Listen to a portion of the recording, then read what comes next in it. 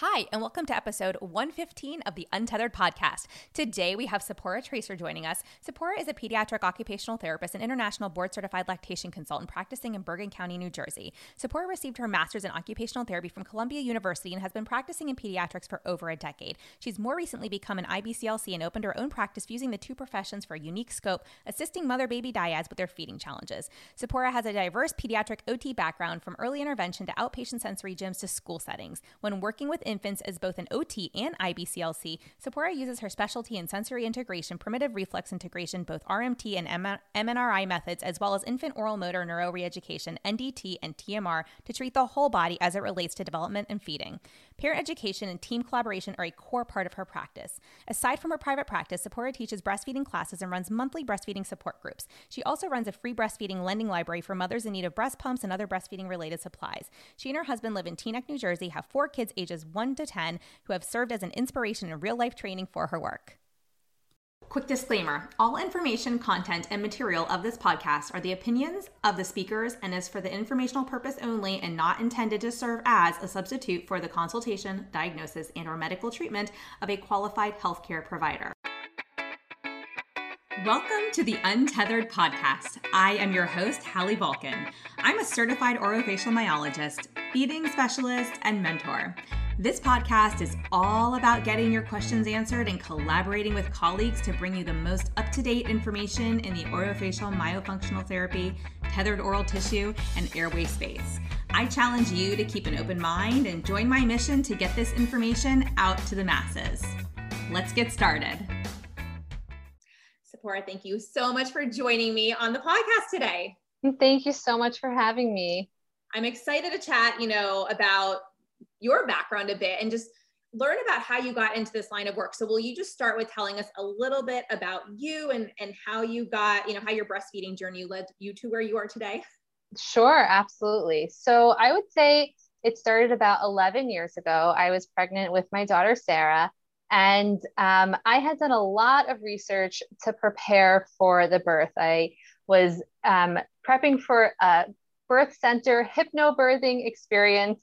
And I think at the time, I probably spent more time researching which stroller was best than researching breastfeeding. I really didn't even think that it was something that I needed to really prepare for. I thought it would just come naturally, totally just fall into place and happen. And I was really in for quite the rude awakening when my daughter was born.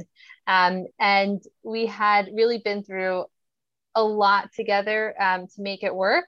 And ever since then, I really kind of became like the point person amongst my friends and community members who wanted to kind of get general breastfeeding advice. And I knew that it was something that I always loved to do. But then when my son was born 7 years ago, the first thing I noticed about him, aside from how adorable and cute he was how restricted his tongue was. I mean, he was born with a anterior tie that was really very restrictive. And right away, I started knowing that in a couple of feeds, I was going to be in a pretty dire situation. And I remember trying to advocate for myself and get the help and asking, who can we pull from the hospital that's connected to the birth center to come do this release? And I was not getting anywhere. And so within 3 days, I was able to take him for a release. And I had put all my eggs in that basket and had thought at the time, everything is just going to work itself out and it's going to really be smooth sailing from there. And that was my other rude awakening. And I quickly learned that he, because of his restriction, really had developed a completely different motor pattern than what he needed to effectively breastfeed.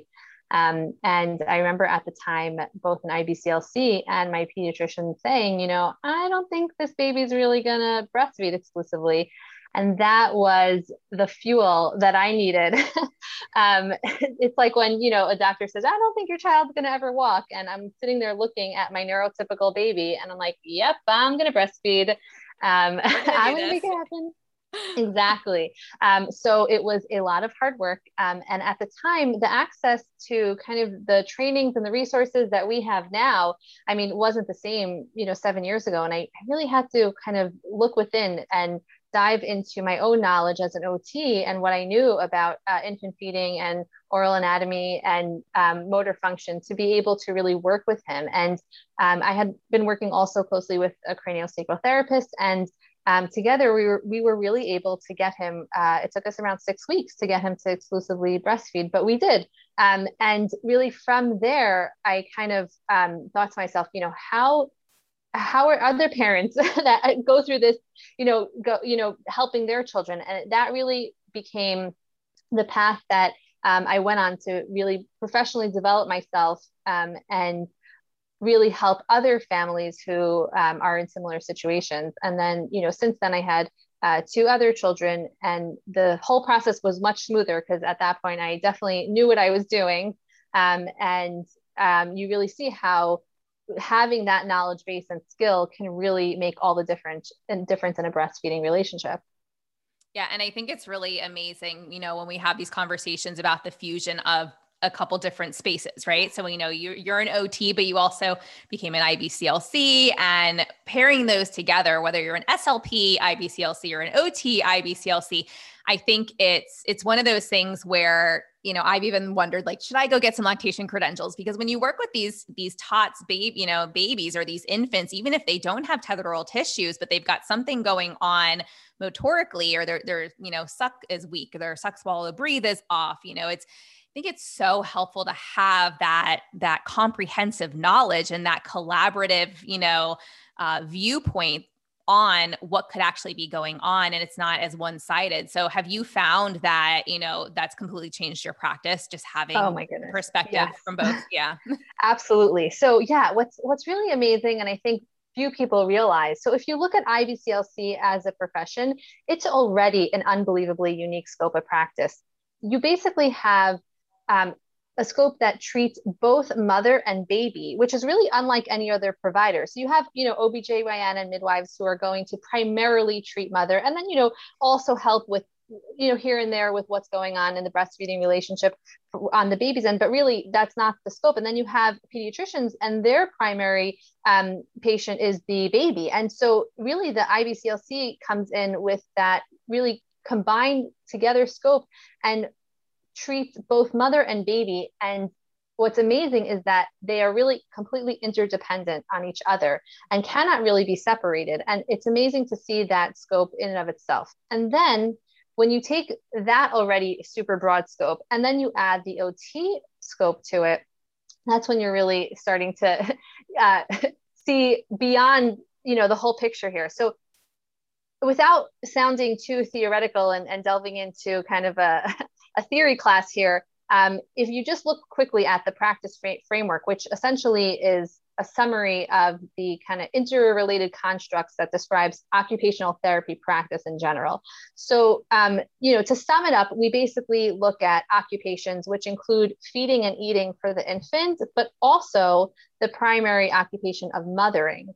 And then we look at the different client factors like body functions and body structures. We look at performance skills, like what motor skills there are, processing performance patterns, like the routines and rituals, and then the context and environments. And that's essentially what we do as OTs within every patient that we're treating. But when you're applying it to breastfeeding, it really captures both the depth of what's going on with the mother and what's going on with the baby. And so, there was a great article that came out in 2014 that talks about breastfeeding promotion in occupational therapy that was published in AJOT, and really talking about how OTs can really, contribute to breastfeeding promotion within the health and wellness population. And so when you really look at what we can do in terms of that scope and then combine it with TOTS, you really can see how the functional implications can really trickle down into each of those areas, and then how we can further address that. But even like you said, without there being any restrictions, any kind of one area of what we just mentioned can impact all of the other areas. And really being able to come at it with that holistic approach is so amazing. At the very skeleton and backbone of OT is function. And so coming with that into kind of every single assessment and, eval and visit that I do, it really allows me to kind of bring this broadened scope. And, I think that another piece that's really important is that you definitely don't need to be an occupational therapist to be or a speech therapist to be in IBCLC. I mean, that this profession is been around for a very long time, and you don't necessarily need to have that. And what is interesting is that, I find just very practically, I'll put on, my IBCLC hat when I come into a visit that I get, that's just purely a lactation visit. And there are very many times where I don't even need to enter that OT realm. I mean, those OT skills help me, but it's nice to have those visits where everything is actually going fine and well. And it's, we're able to tweak things just with the knowledge of being an IBCLC. And it's nice to have that baseline of normal as well, so that we can then know when things are also not going well and when those cases really need to fall into both OT and IBCLC world. I love that. And I think that's such a great point too, because, being that I'm an SLP and I do infant feeding, but I do not have lactation credentials, I've always been like, of course, moms always ask me and they're, am I positioning baby right? And, asking me supply questions and asking me about diet. And I'm over here going, not my scope of practice. I can help you with your infant and I will be here as moral support, but we need that IBCLC to be pulled in here too. And oftentimes they have been referred from an IBCLC because the IBCLC has gone in, they've started working with this mother infant dyad and they're saying, hey, something more is going on here with the infant's oral anatomy beyond my scope. And I really would love for you to come in and work with the infant. Right. So these lines get so blurred, but I always like to kind of try to draw that line back in the sand and say, hey, let's pull our IBCLC friend back in here. She's going to help us figure out what is going on, with you and baby. Because like you said, you can't separate the two. So even though I might be there to work with the infant, I'm not walking out of there until I know mom is getting support from another provider who can provide that for her, because she's equally a partner in this breastfeeding journey and relationship. And, and it's so important to me that we know that our moms feel supported and empowered. And like you said, you have the drive. You were like, oh, we are going to make this work. And I was the same way with my first daughter, because I took her to an IBCLC in my peds office and, she fed okay in that visit. And every other feeding she didn't, outside of the office. It's I always joke, when you take your car to the shop, right? So but I felt unsupported. I felt like I didn't even know who to turn to at that point, because I was doing toddler feeding. I wasn't doing infant feeding.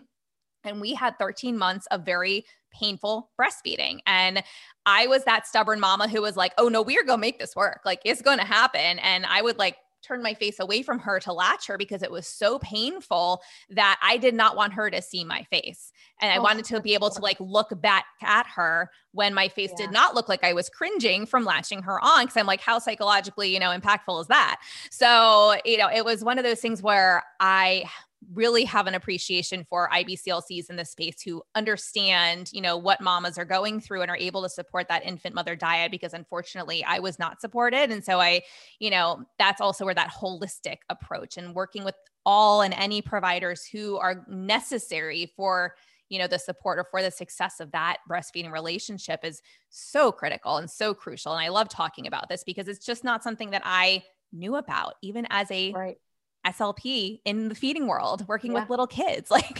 How did I not know about this? It's I went and had a baby. And like you said, you spent your time looking at strollers. And I was like, ooh, strollers and nursery and cribs and probably should have been spending a little bit more time. I did the hospital class on, breastfeeding, but aside from it was more so oh, we just got to do this because they're making us do this, not because I realized the importance of how this may not go beautifully as planned. And I didn't know people struggled with breastfeeding before that. I mean, I had no clue that it wasn't just this natural phenomenon that everybody flies through with no bumps in the road. So, exactly. Here we are. Right. I remember my mom used to tell me, I breastfed you until you were 2 years old and I didn't have problems. And that was really what I was coming into this whole, relationship thinking, oh, well, it's just going to be the same way. Yeah. Yeah. So let's talk about the complexities, right? Those shades of gray, as I know you reference it for our TOTS babies and intervention when it comes to TOTS. Yeah, absolutely. This is a topic I feel so passionately about. I think in general, practitioners, parents, we don't feel comfortable sitting with shades of gray. I think we like, in general, we like things to be super clear, black and white. This is the Somebody plan. give me an answer. Give me the answer right now. Tell me what to do and fix the problem. That's yes. yes. Just I'm fix sure the problem and we'll be on our way. Yep. If only it were so easy. Yes. And so that's really where this idea of the functional assessment comes in. I mean, there are a lot of signs and symptoms that can sound like they are, tethered oral tissues. And then when you're actually assessing them, it's much more complex. It's really maybe one piece of the puzzle, and then there is so much else going on. And so really, again, being able to have this scope to do this in-depth assessment. I mean, my appointments are sometimes 3 hours long. I mean, it's like, it's really crazy, but in order to really get to all of those pieces, you have to be that, thorough. And, without really looking specifically at some of the other issues that are going on, we don't necessarily have all of the pieces of the puzzle laid out in front of us. And so, I hear this. I haven't actually experienced this, but I hear, some colleagues have told me that, they've been to like a breastfeeding group and they've heard the leader, listen to the mom's problems and be like, oh, and you have a tongue tie and you have a tongue tie. Kind of like, it's like in the Oprah Winfrey show and she's giving out cars and you get a car and you get a car. And that actually really steers this issue towards a fad. And really, when you're working in this space, you have to make sure that that's not where this goes, because there's a lot of, it's a lot of danger. There's a lot of hysteria as, anxious parents who are just trying to do right by their children and just trying to solve problems. But I think that when we don't actually evaluate whether a frenulum is restrictive or problematic, we don't actually know. And I think that that's something, like a message that's just so important to send, that we really have to not only look at the oral potential restriction, but just the oral function in general. How is that baby moving their tongue? How are they moving within their mouth? What is the jaw strength like? All of these different various factors. And how is that baby doing all those things paired with the mother's anatomy and the mother's supply, right? Because that is going to look so different. And so really, at the end of the day, you just end up getting such an individualized picture of what's going on, which really is not going to be the same across any other dyad. It's like fingerprints. Each one really becomes very unique because of these multiple factors that we, look at the same time. So I think that that's, that basically sets the foundation for why there are these shades of gray. And then the question is kind of like what we do. And so, you and I are both therapists. We're not surgeons. So the first thing we're going to do is try to intervene with therapy and try to improve function. And so, I think that that's an amazing thing. Like if we're able to improve function with what we're able to do, then we can all go home and sleep well at night. That's what we're into this for. Yeah, no. And I think that's a really great point because, everyone always says to me, well, how much therapy do we need before release, or how much this or how much that? And like you've said, there's a blueprint here that's not blueprint, but there's a fingerprint here, right? It's so individualized and it depends on that dyad who, mom could have her own maternal health issues going on that are impacting breastfeeding.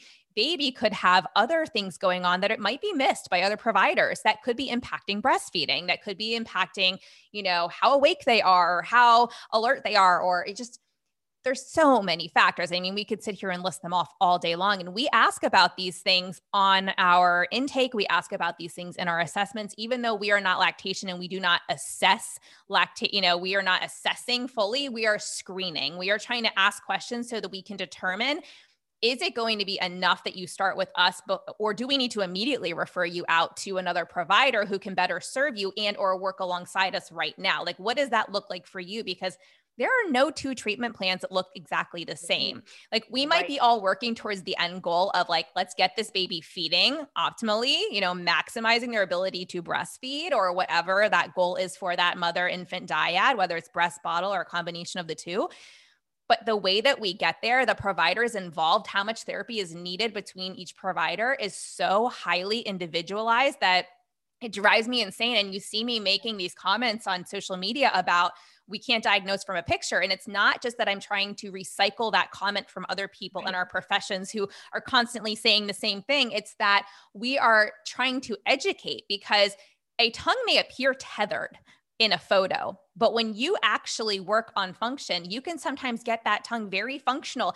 And maybe we monitor at that point, because if a baby's feeding well, we don't want to interfere with that. But if the baby hits a roadblock where they stop feeding well, maybe that changes the intervention plan, right? Maybe that, and sometimes we can get these infants feeding really well at breast, and not me, but my IBCLC, along with us working in the infant's mouth, and then they introduce solids and everything falls apart.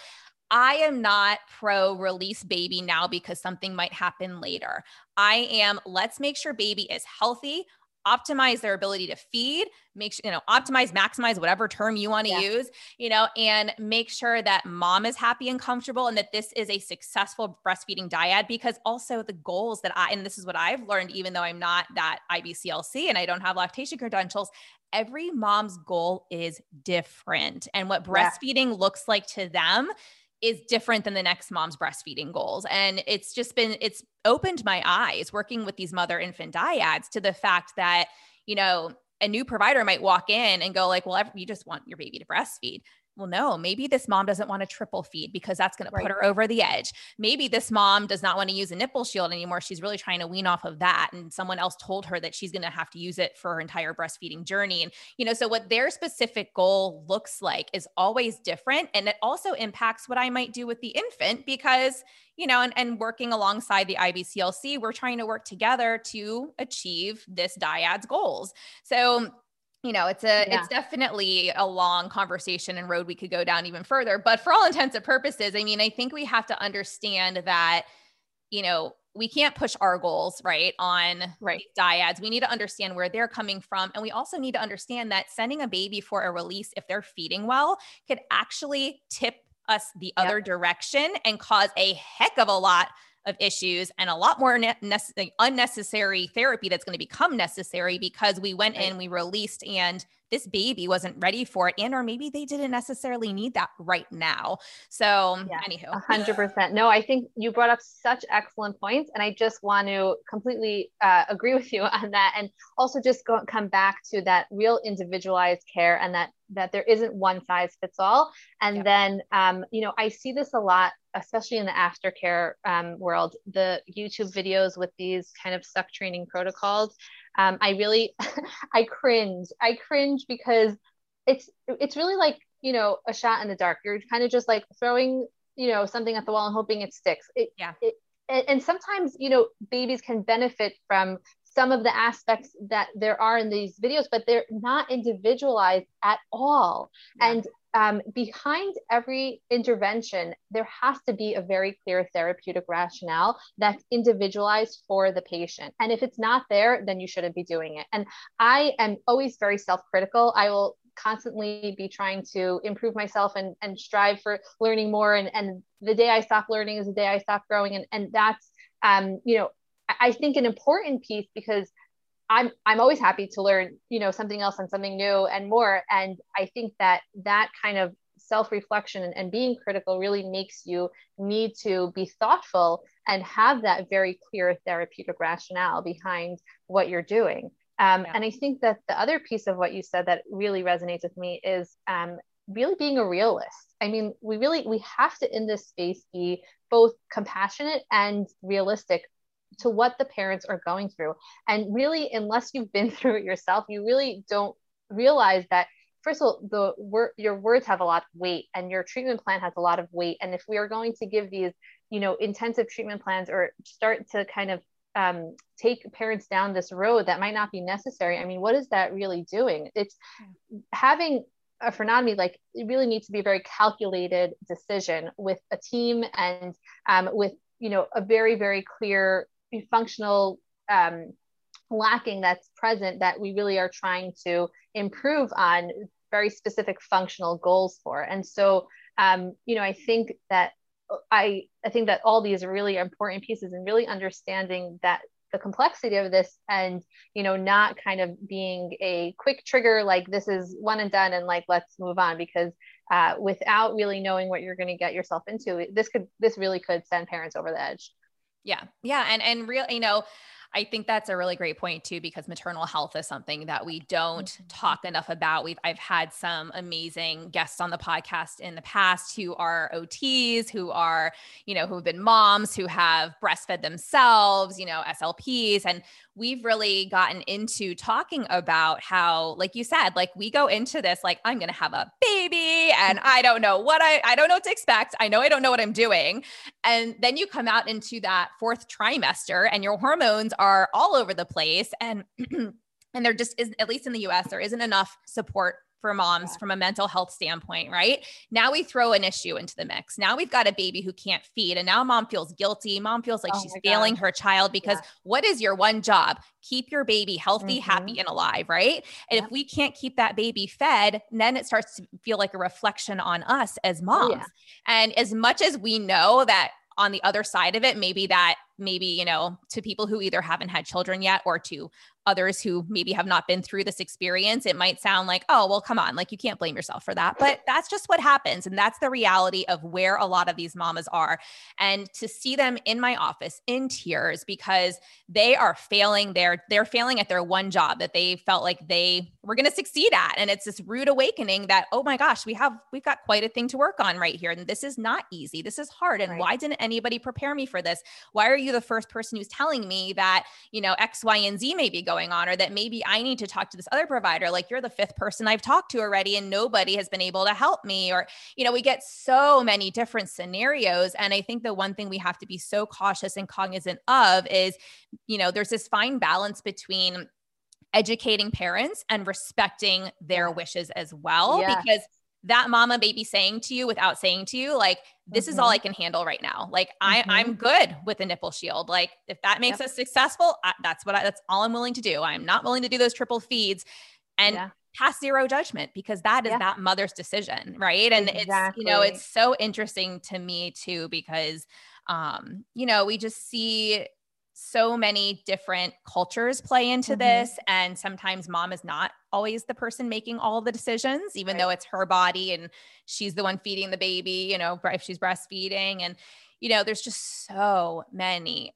layers to this onion. It's not a straightforward thing. And I think that the way that it gets thrown around and the way that it gets treated, in a sense, and the way that some people are even teaching it out there really starts to beg, who's in charge here? Not meaning, meaning like, are we in charge as the providers or is the parent in charge? Because really the parent should be driving the bus here with us as clinicians, guiding them and making sure that they're fully educated and then allowing them to have an, informed consent. Like, what 100%. Do you want out of this? What is your goal? And am I doing everything in my power to help you achieve your goal? Yes, exactly. Exactly that. It really, the first thing that we need to always do is, what is your goal and how can we support you? And if we go in with that frame of reference, then that needs to always be the guiding frame of reference that we're using. 100%. Yeah. And it's as simple as asking that on your intake. On our intake, we ask them, what is going on? Like, we want to understand from their perspective, what is your concern? What are you hoping to get out of working together? Because when we ask them that on our intake, it gives you so much insight right into that. And then when you meet with them in person, you can dive further into that and, ask them, like, what specifically do you mean by X?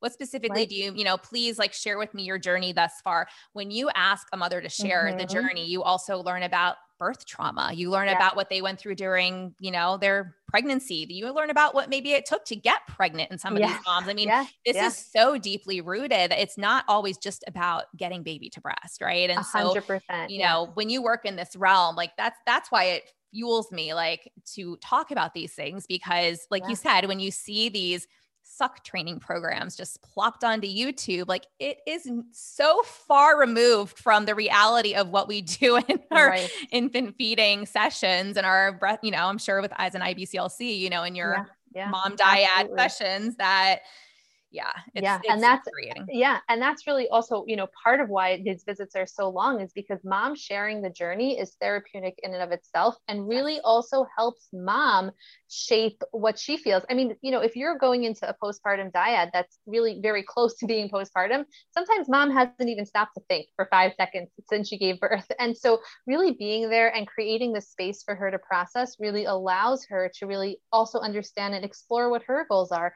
And sometimes mom doesn't even know what her goals are and she just wants to take it day by day. And that's okay too. And wherever the dyad is, that's where we need to really support them where they are on that continuum.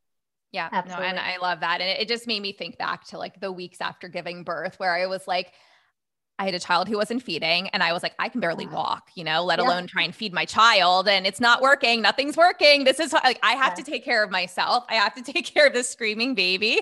for Moms sure. are going through a lot. And I think we all kind of need to take a step back and really appreciate and For recognize sure. that because that definitely plays into our treatment. Yeah. And it's also not so simple.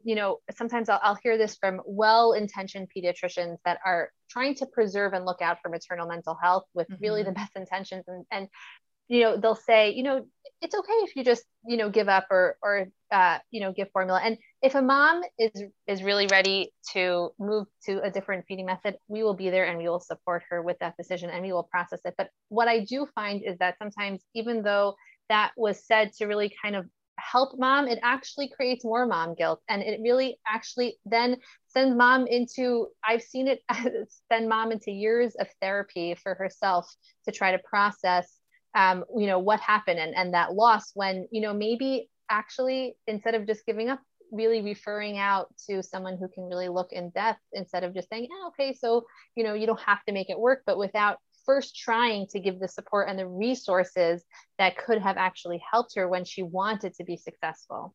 Yeah. Oh, yeah. I mean, if I could read through all of the lists of things that pediatricians have said, and I always say Oh yeah. we love Yes. our pediatricians. We need our pediatricians, and I do really appreciate mine. Mine would do, and I Yeah. don't know that all do this, so that's why I'm sharing this. Mine would ask, and have us fill out maternal health screeners as well. Yes. Every time I did my infant or my child's, screeners or any questionnaires before going in for the appointment, they were always screening for, maternal mental health concerns and really wanting to make sure that mom felt like she was in a good place, So I really appreciated that because I know that's not common. I Mm-hmm. know that some pediatricians might do that, but I felt like, okay, they actually really do care about both of us, which, Yeah. is that their job? Is that not their job? Like, really, they're a pediatrician. They're here for my child. But the fact that we know OBGYNs, like, they're not sending me those screeners. They're seeing me 6 weeks post-op. And I had complications with my first, and I still didn't get seen until 6 weeks post-op. But I was taking my daughter into the pediatrician the day we got home from the hospital for weight checks and, Sure. and seeing them a heck of a lot more. So there isn't this clear delineation of who's supposed to really take over what in the Right. US, when Yeah. postpartum. And I really think some work needs to be done there Oh too. my But gosh. Yes. there's, Yes. I've been trying on a grassroots level, really trying to work with some of these OBs that I'm just, grew up with and I'm friends with to try to change the system. But I mean, this is taking on a huge project, but absolutely the system has to change. We need to have uh, basically, if you think about it for a moment, as a pregnant mother, you are being cared for so intensely at the end with such close contact with your either midwife or OB that yeah, the frequency of the visits just increase. You're basically there. You can be there every couple of days at the end, and then all of a sudden it's like you drop the ball. It's like, okay, bye. We're yeah. handing you off, Pop the and you're like, baby out. You're good. you're good, and you're like, what? How What did just that? happened? Yeah. Yes, and where do I go from here? And I really think that I actually what I see being the most successful, honestly, are the patients that reach out to me for the breastfeeding information and classes prior to giving birth. Those cases always seem to work out really just so smoothly because they have that education and then they have my number saved, in their contacts, calling me at the hospital, this is what's going on. And it just, we're able to intervene really early and get what needs to be, done, and really help the situation right away so that, we don't have any of these other secondary issues or nothing spirals, out of control. Yeah. And I mean, I will say I would have never known to call an IBCLC if my hospital did not have them on staff. If they, they basically offer it to any mom who's interested. They don't push it on you, but it's a very mother baby friendly hospital. They're recognized across the nation for they room in, they don't give you pacifiers. They won't push a bottle. They really are pro breastfeeding, all that stuff. And I appreciated that because it's a traditional hospital in every other way, shape, and form. And so I did have the IBCLCs come in and try to help, and they were great. But again, gag orders, like they could not talk about anything. They couldn't go in the baby's mouth, even if they were trained to, and I thought that was so fascinating too, because I didn't know as a new mom, even as a feeding therapist, I had no clue until I later discovered why things were the way they were. That did drive me to asking my pediatrician, who then said, we have an IBCLC on staff. And I tried to work with them, and, that was not actually super helpful to me. And I ended up just kind of foregoing it myself. She was released at 24 months after we're long done with breastfeeding, but, it was, at least it was something. And, I've learned that other countries have these individuals in place. And I know they're like called different names in different countries, or have different, not names, but different titles, I should say, or professional titles that go in and support mom. And it's covered by the government. It's something that every mom receives some care. And the focus is really truly on mom, because mom needs that support post birth. And it's just, we're lacking so much. Yes, in the US, I know. On a daily basis, I'll always try to help moms take a step back, from where we are in the US and really look at other countries and just, draw examples for how a lot of other countries are just doing this so much better. Like, what are we doing wrong? Insurance. Yeah, you're right. That's what it is. Yep. One word sums it all up, unfortunately, and then it really comes down to who can afford to pay out of pocket for the help that they need, which is really a sad reality. And I think, hopefully, because this is not something that I've really jumped on. I don't think I have the time or the bandwidth to do it. But if someone's listening and you're passionate about this, get out there with some grassroots efforts and, and advocate, and let's see, can we get something going? Because postpartum mamas need support. And so many babies would be, like you said, the moms who have this before they give birth know as soon as baby is born, maybe what to look for, or at least to recognize if something is not going as planned sooner, so they can get the help they need sooner, which early intervention, like even though they're within the first year, those babies who get help early on in the earlier weeks, following birth, like those babies typically, unless they have a lot of other medical complexities, like those babies typically they just do so much better. We see 100%. Such amazing results. And, the earlier we can get in there, the better. So anyways, will you talk to us about some other methodologies out there that are used to help breastfeeding? I'm not the breastfeeding expert, so if you could share some of that with us, I would be so grateful. Yeah, absolutely. So I could kind of talk about some of the other techniques that I really bring as an OT to in this kind of fused perspective that I have. So I'll use a lot of reflex integration.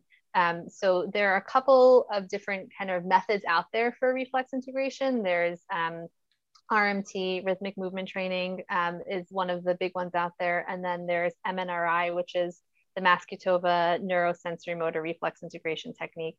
And so I'm trained in both of them, and really helping, really that knowledge helps to be able to tap into some of the inborn automatic mechanisms that are in place to help with feeding, and also help to knowing that having that knowledge also helps to be able to assist in situations where the reflex might be negatively impacting the breastfeeding relationship. So I'm happy to give a couple of examples. So, sometimes I'll walk into a consult and I'll see that the baby has a very overactive Moro reflex, and is really in that heightened fight or fight response. And you're not really going to feed well when you're in that response. And so there are, simple techniques that we can do to be able to help kind of calm the nervous system prior to feeding. Another example of where we can have kind of some of the reflexes get in the way is if you have the asymmetrical tonic neck reflex, based on positioning, really can sometimes impact how the baby's able to latch. So really showing mom, why it's important to have a neutral position, and kind of having the baby set up position wise in a way that's going to be successful is important, can also help with the baby latch. Then really understanding some of the reflexes that we can tap into for increased gape response is very helpful. There's like this Babkin reflex that you can, press into the palms and then have a jaw widening. And that's something that's really helpful also. Well, I'll kind of use that, although parents will often, moms will say, where's my third hand? Where's my fourth hand? Uh-huh. How are we doing all of this? So yeah, I get that also. But kind of being able to use the, reflex perspective to help is one piece of it. Some of the other techniques that I use really are surrounding with when we're finding body tension and torticollis. And that's really helpful for feeding, some really understanding how torticollis works. And this, I also have lots of personal experience with my own kids. We don't like to use feeding as a time to stretch. In general, like the treatment of torticollis has very much moved past this kind of passive stretching and very harsh stretching, and really, move towards more actual movement, and kind of, releasing tension through movement and active ranges. And so really understanding that when you're breastfeeding a baby with torticollis, that and understanding, really mapping out their actual restriction pattern, you can then see, okay, well, how do we position this baby so that they're going to feed in comfort? Because as a baby feeds in comfort, they're much more likely to release the tension than if they're trying to feed, while their muscles of their neck, which is of course impacting the muscles of the tongue, right, are all impacted, and then the feeding is really compromised. Mm-hmm.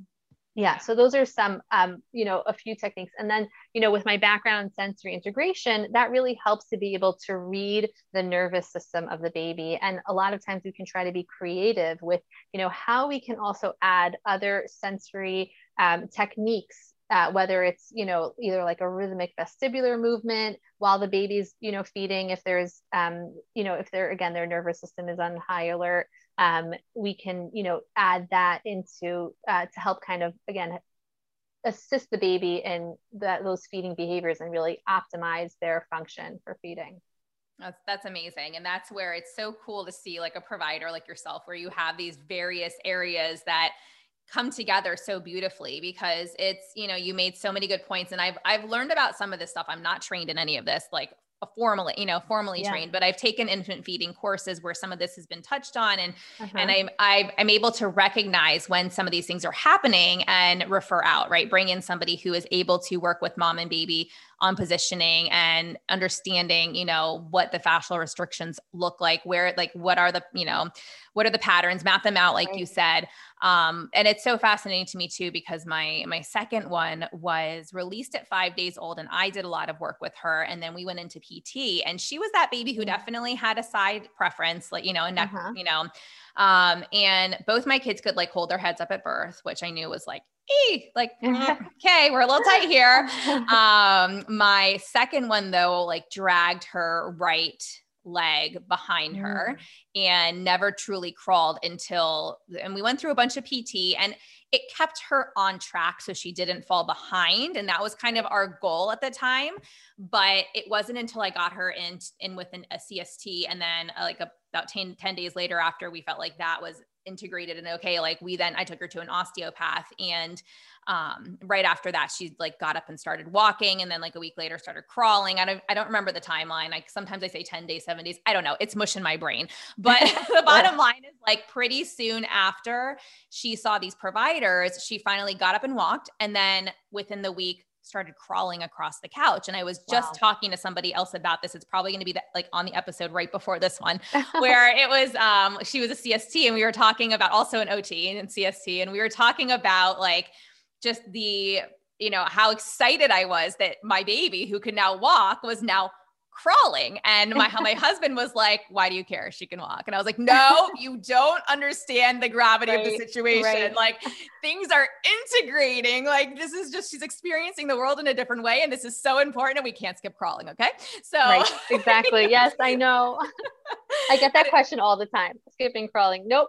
Nope, we don't Can't want do to it. skip it. No, and it was really cool though to see, because for all intents and purposes, I think the therapies and the things that we did with her all helped, but I think that CST and our osteo and our combination really helped to actually, in a sense, like unlock her body. So all of the work that we had done with the PT then became helpful for her. Like we had kind of primed the pump, so to speak, but she wasn't fully realizing the gains of it because we weren't looking at it from another perspective and really looking at the fascia. And, and traditionally in PT, they tend to work against the fascial restriction, whereas like the CST and osteo were kind of going with the restriction, kind of working in towards it and in order to release it.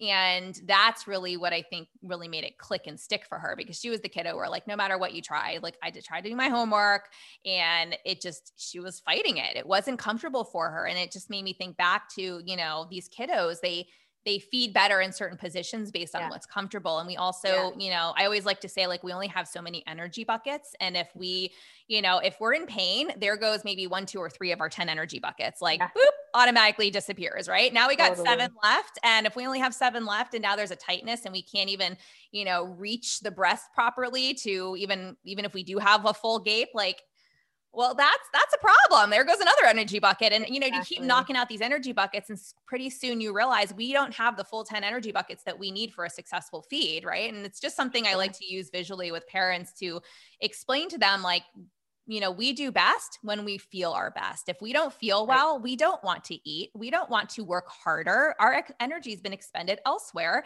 which is also the same that we see when babies like make leaps. Sometimes if all their energy is focused on one area in typical development, we may see them put another area of development on pause slightly while they work through something that, they're gaining right now. And so there's just like sleep. So complex. Exactly. We've been there. We've all been there.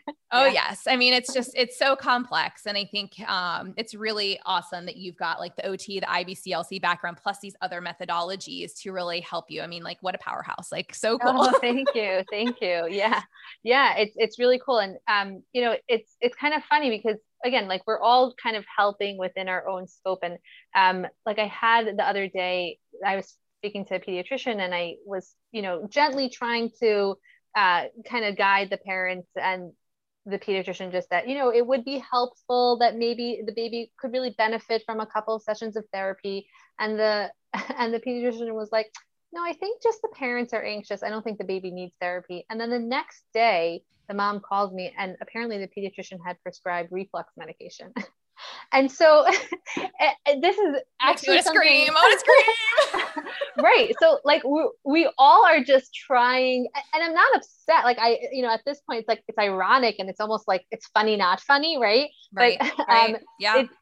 We're all just trying to help within the scope and within the abilities that we have. And so for, the pediatrician, that's medicine. And them being able to prescribe medicine is how they're able to help. But, it's funny because it is sometimes hard to kind of explain the value of therapy in that space, for feeding. And, I have like a wide range of, patient population. So like I happen to have a lot of SLPs and OTs and IBCLCs that, bring their kids because they kind of understand how this works. And, that kind of process goes much quicker. And then, you have parents who, don't even know where to begin and where any of this starts. And that really is like, again, like you said before, kind of what we say in bits and pieces and what the parents are able to hear. And really that's when you start using that therapeutic use of self to really say, okay, what does the parent, need to hear right now? And what are they able to process? Yeah. Because, overwhelming them is also not, the best case. And sometimes we don't get it 100% right. And, because we're human really too. Yep. Exactly. It's really that balance of, not wanting to, say too much, but also just kind of help guide very slowly and with those baby steps. Yeah, absolutely. And I mean, I think that's where like the whole parent education piece comes in, because I really truly feel like it is our job to encourage these parents, to give them some ammunition, if you will, to go back to other providers and ask questions, especially if their baby's been put on medication. Like, why are we resorting to medication? I know that's what to do right now, but why not refer out for something behavioral before we put a chemical in this baby's body? It's one of those things where if we haven't exhausted our other options, Right. we should not be jumping straight to medication. But unfortunately, again, insurance and the system that we live in the US tends to prescribe medication over behavioral therapeutic type of interventions. Oftentimes it's a prehab, rehab type of therapy that gets referred for if there's a surgery that's going to occur, whether it's a frenotomy, or we're talking some other type of surgery, versus, well, hey, let's try to avoid medication. And I respect our pediatricians, because at the same time, they may be looking at the parents and going, you know what, this mom is on her last, this is the last string, and I really want to help save this breastfeeding relationship. So I'm going to prescribe these reflux meds, because if this helps baby and mom can get baby back to breast, and they can both get, a couple hours of sleep between feeds, I think everyone's just going to be happier and healthier. And I'm not knocking the pediatricians for that, but I am knocking them for not being open to having conversations and not referring out when they've become educated on the other options that are out there. Exactly. But it's not that black and white or that straightforward, unfortunately. Exactly. Yeah. And I mean, that's amazing that, you're even able to see the complexity and trying to take perspective from what, the pediatricians, medical rationale or clinical reasoning is. And I think that that's amazing. I wish, everybody could be in that same thought process and trying to really see all the perspectives on this. Yeah. At the end of the day, we know our physicians all take an oath to do no harm. So do I think they're trying to bring harm to these babies or moms? No, I really don't think that. And I think that's also why, as parents, we tend to put so much trust in our pediatricians and in our MDs in general, because we know how much schooling they've gone through. We know that they have a really high level of knowledge. It's just very, it's frustrating sometimes when you're working in our field, right? When you're dealing with these babies and we're going, okay, but we have done all the extra education. We've gone down the rabbit hole of truly understanding how to therapeutically help these babies and these moms. And it really puts a crimp in our plan when you just throw them on some meds, because now we also got to wean a baby off these meds when we realize that they're not working. So. Right. Exactly. But it's, it really, and again, at the end of the day, I think, you had mentioned something about that parent education piece. Our goal is to help bring confidence to these parents in helping them believe and truly achieve whatever goal that parent sets out to achieve for their feeding desires, whether it's breast, bottle, combination, whatever that parent's goal is. I think it's really our job as providers to be cheerleaders to some extent and say, hey, here's what I can do to help you based on what your goals are. Let's work together. Does this sound good to you? And really truly link arms and try to be that rah support system from, using our specialty knowledge that we have. Because it's just, I think that's also lacking. And I think parents feel like they're really on an island, even when they do go to some of these providers out there. Yes, 100%. Yeah. And sometimes parents need to even just sit and digest and then call back to process. Yeah. I get that a lot. And but it's really important to me that parents really feel both, confident and competent in the therapeutic exercises that they're, going to be carrying out. And, especially if we, do determine, together as a team that, let's say, a baby does need a frenotomy, I, basically make parents teach back aftercare before they even have, when I'm lucky enough to get a baby beforehand, I have a lot, a disproportionate amount of babies that come afterwards when, things are not working out the way they had initially planned. But when I am lucky enough to get a baby beforehand, really having parents learn wound care when they're not in a state of flight or fight themselves. I mean, it's like trying to learn the Heimlich maneuver when someone's choking. Your brain is just not able to process new information at that time. There's, we know in general, studying the way that people learn, and you have to be in the right state of mind to be able to absorb information and learn it. So, having parents when everything is calm and the baby's not crying and the baby didn't just go through a procedure, really show me, okay, well, this is what I'm going to do. This is, how I know that I'm doing it correctly. And really showing me that teach back, I think, is something that I hear later on, feedback wise, really helps parents know that they're doing right. And then, like the worst thing, it's bad enough if a parent has to go through the process of, having this procedure, but what would be worse would be if there was reattachment. Right. Right. So, right. I mean, so, if we can have it done once and do it right and have the parents really competent and knowing how to, do the aftercare, that really, helps the whole entire process. Absolutely. And we do the same thing where we make them practice on us. We practice. So we'll do it on them. We'll do it on the baby. We'll have them practice on baby. And if they're really struggling, we'll also have them do it on the provider, on us, because oftentimes parents are like, well, am I doing this too hard? Am I going to hurt my baby? Like, am I giving enough pressure? I mean, they're not in other mouths like we are. They don't know what it should feel like. And if we all kind of take a step back, for those of us who have been working with infants for a while, and we remember to the early days of going in an infant's mouth, it was like, I don't know what I'm feeling. Is it supposed to feel like this? And it probably wasn't until I had my hand in like a couple dozen babies' mouths that I started to realize, like, oh, that's what the fat pad should feel like. Oh, that's where the tongue should. Okay. All right. Well, that's what the tongue feels like. And, discussing things like therapeutic nail length and what that means for them so they don't hurt their babies. And, just all these different, really simple things for us because it's what we do day in, day out, but scary and complex kind of things for the family unit.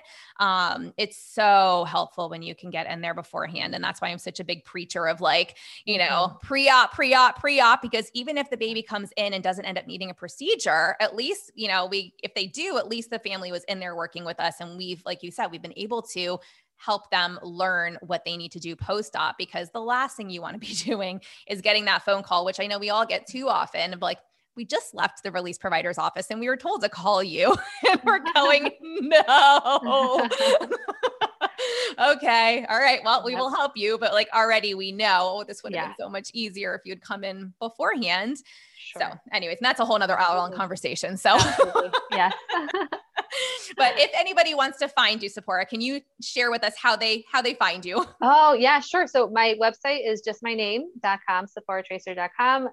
Also, social media, Instagram, Facebook, at Sipporah, .lactation.ot. And I'm in the Teaneck area. My model's really home visits primarily. I am also in a birth center when needed for anyone that's, too far for the home visit trip. So yeah.